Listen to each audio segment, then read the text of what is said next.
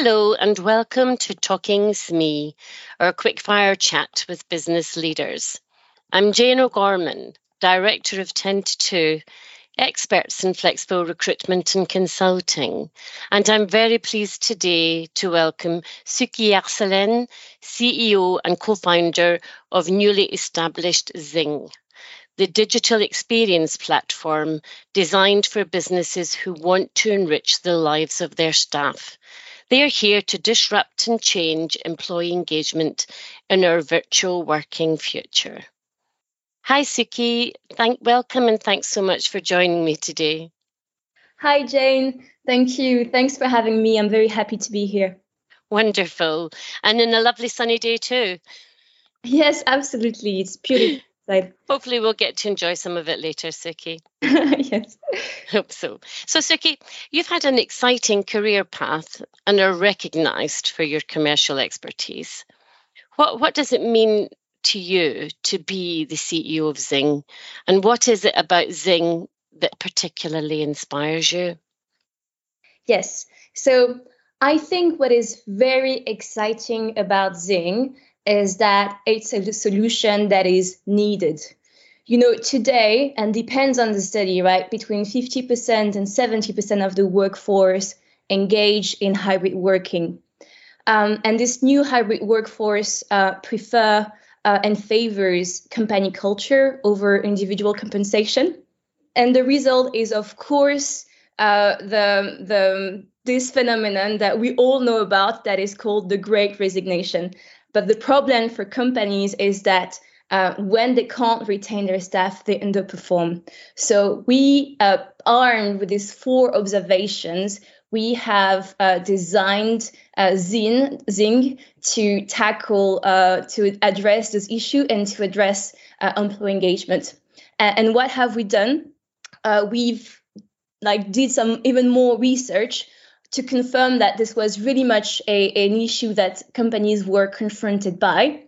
And we were also trying to understand how they were trying to leverage this. And the answer is that very often they leverage it with the amount of money that the budget that they spend on employee events. So company already spends £250 per head on employee experiences. But the problem is that budget is not getting them very far because events today are not very inclusive. It's very difficult to fit the diverse workforce. It's difficult to accommodate all tastes, religious belief, all generations, geographical locations. These activities are often considered as forced fun. And with the hybrid workforce, it's very difficult to build social capital with clients. So we've really designed Zing to answer all of the pain points that companies were facing and to build a solution that was addressing employee retention. Interesting. Different platforms now, as you say. Can you tell me a little bit more about your USP? Yes, absolutely. So Zing is powered by a marketplace. What we do is that we enable content creators, passionate amateurs, and professional businesses that have developed a digital offer to host and sell their virtual experiences on Zing to a global audience and simply using a phone, a laptop, or a VR set. Wow. So what stage are you at, Suki? What stage are you at the moment? So we are early stage. We had an alpha product and we're now raising money for beta. So last year in 2021, we trialed our alpha product over a period of time of 3 months and across 15 SMEs. We had an average of 700 monthly unique users and positive feedbacks as people enjoyed playing the games and doing things together. So that was very promising. And we're now doing this capital raise to enhance our current platform. It's a process that we started in early March. And we're halfway through seeking and raising the amount of money that we're seeking. Wow. So really exciting times ahead for you. Yes, it's very exhilarating and very exciting. Excellent. And you say yourself that your profile is very commercial, which must be absolutely crucial with what you're achieving at the moment. And I'm sure you can relate deeply to female entrepreneurs managing their way through funding rounds.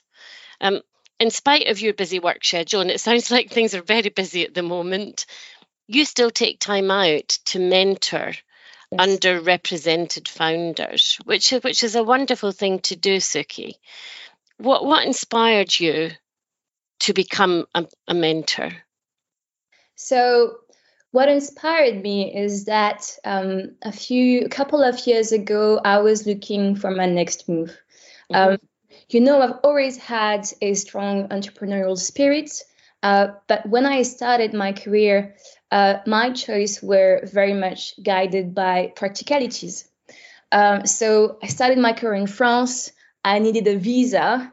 So, of course, working with large company gave me the employment stability that I needed back then. But a couple of years ago, I was ready to follow my intuition. So I started to build up my network and ask for advice. And as I was doing so, I just started to think, well, instead of only asking for things, why don't I also start sharing my skills and what I'm good at? And my area of specialization so far, and back then was commercial planning, business modeling. So I was like, okay, I'm going to put it out there. I'm going to share that.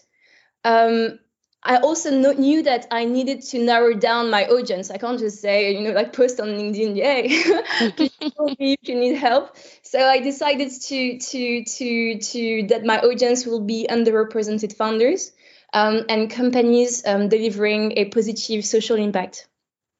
And how I started, it's actually quite funny. So I did a Google research and I found this LSE cohort of former alumni and a founder she was selling a marketplace. And I really loved her project and her idea. So I found her on Instagram and I wrote her. And I was so scared and concerned of sounding and appearing like a weird person. So yes, I just wrote to her and I say, hey, I'm Suki, this is what I'm doing. Maybe I can be of any help, let me know. But she answered and we started to work together and she introduced me to more founders, to people running the accelerator programs at LSE. So yeah, that's how it all started. Isn't that amazing? Out of that decision that you made and then to follow through and start having those really amazing conversations and the support and the sharing that you mentioned. But what do you see as some of the greatest challenges for underrepresented founders from the work that you've been doing? There are two things, I think. So as a mentor, from the founders I've helped, I've often observed a real fear and reluctance to around the numbers in general, and regardless of the background, could be engineers, people with a finance degree, didn't matter. A real reluctance around numbers. Okay. So that was great because, as the work that we were doing together was all about monetization of the idea, business plan, benchmarking, like just all of the work that you need to put together in order to validate the pricing and the commercial of a proposition was great. Quite a strong basis to improve and to work on that. And it was extremely important to do that because the funders were very likely to be asked questions from people from a financial background. Investors have often, not always, but often a financial background. Then the second observation is, now that I am a founder myself, I observe that access to capital at pre-revenue stage is not always easy. So there are lots of great initiatives and great things, like loads of female angel networks, funds specialized in their representation, which is great. because things are moving. I'm not sure it was the case 10 years ago. And it needs to move, because I think the latest stats is that only 1% of the UK institutional money goes to underrepresented founders. So wow. That's really awesome. Yeah. But it also feels, like the hard part is to get things off the ground. The hard part is to build and to have the resources before generating revenue, and when you're trying and testing it out there. And I think that there are lots of individuals happy to help, but I didn't come across yet something that will enable to fund at scale, like bigger tickets. And I just wonder, like, if there is like indeed like a gap in the market, or if it's just my own personal journey with what I've managed to achieve and who I've managed to meet so far. Well, and some of those figures in terms of that 1% as well, and it's good that you mention that there has at least been a shift, or there's some change. But do you think more could be done to change the shift? What do you think could be done that might help? I think so. Going back to the two things that I mentioned, I think for any funder who doesn't feel comfortable with their financial, just ask for help. There are so many initiatives and support systems out there now, from Hatch Enterprise, which are doing an extraordinary work, to Fundervine. And there will be so many people trying to help, volunteering, like mostly they are volunteers. So there is nothing like the only interest is to try to help you, and they will help and provide support to go through the journey of owning the numbers and be more comfortable with it. And after, when it comes to access to capital, to be honest, I think, like, despite the gap that I've observed, and that might be true, might not, it's just my personal experience so far, is that don't give up. Like, to any funders who is struggling to raise money or anything, don't give up. Because if you have a solid idea that answers a solid need, a well-built proposition, a well-addressed market, then you will be heard. People want to invest in investable products. So you will be heard at some point. So just keep on knocking at each and every door. And there are no reason why a great idea won't be funded. Sorry. Excellent. And can you tell us, because obviously, you will have experience through the mentoring that you've been doing, Suki. Can you perhaps tell us about an example or some of the successes of those that you have mentored, and that they have had and benefited from by you being a sounding board? Sure, absolutely. So the first example that comes to my mind is these two female founders with some fantastic energy and super driven. And they started this company called Satis Urinal. They changed the name. So I think now it's called Pequel. And it's urinal designed by women for women. And so I've worked with them. They were part of the LSE Accelerator program of last year, 2020, 2021.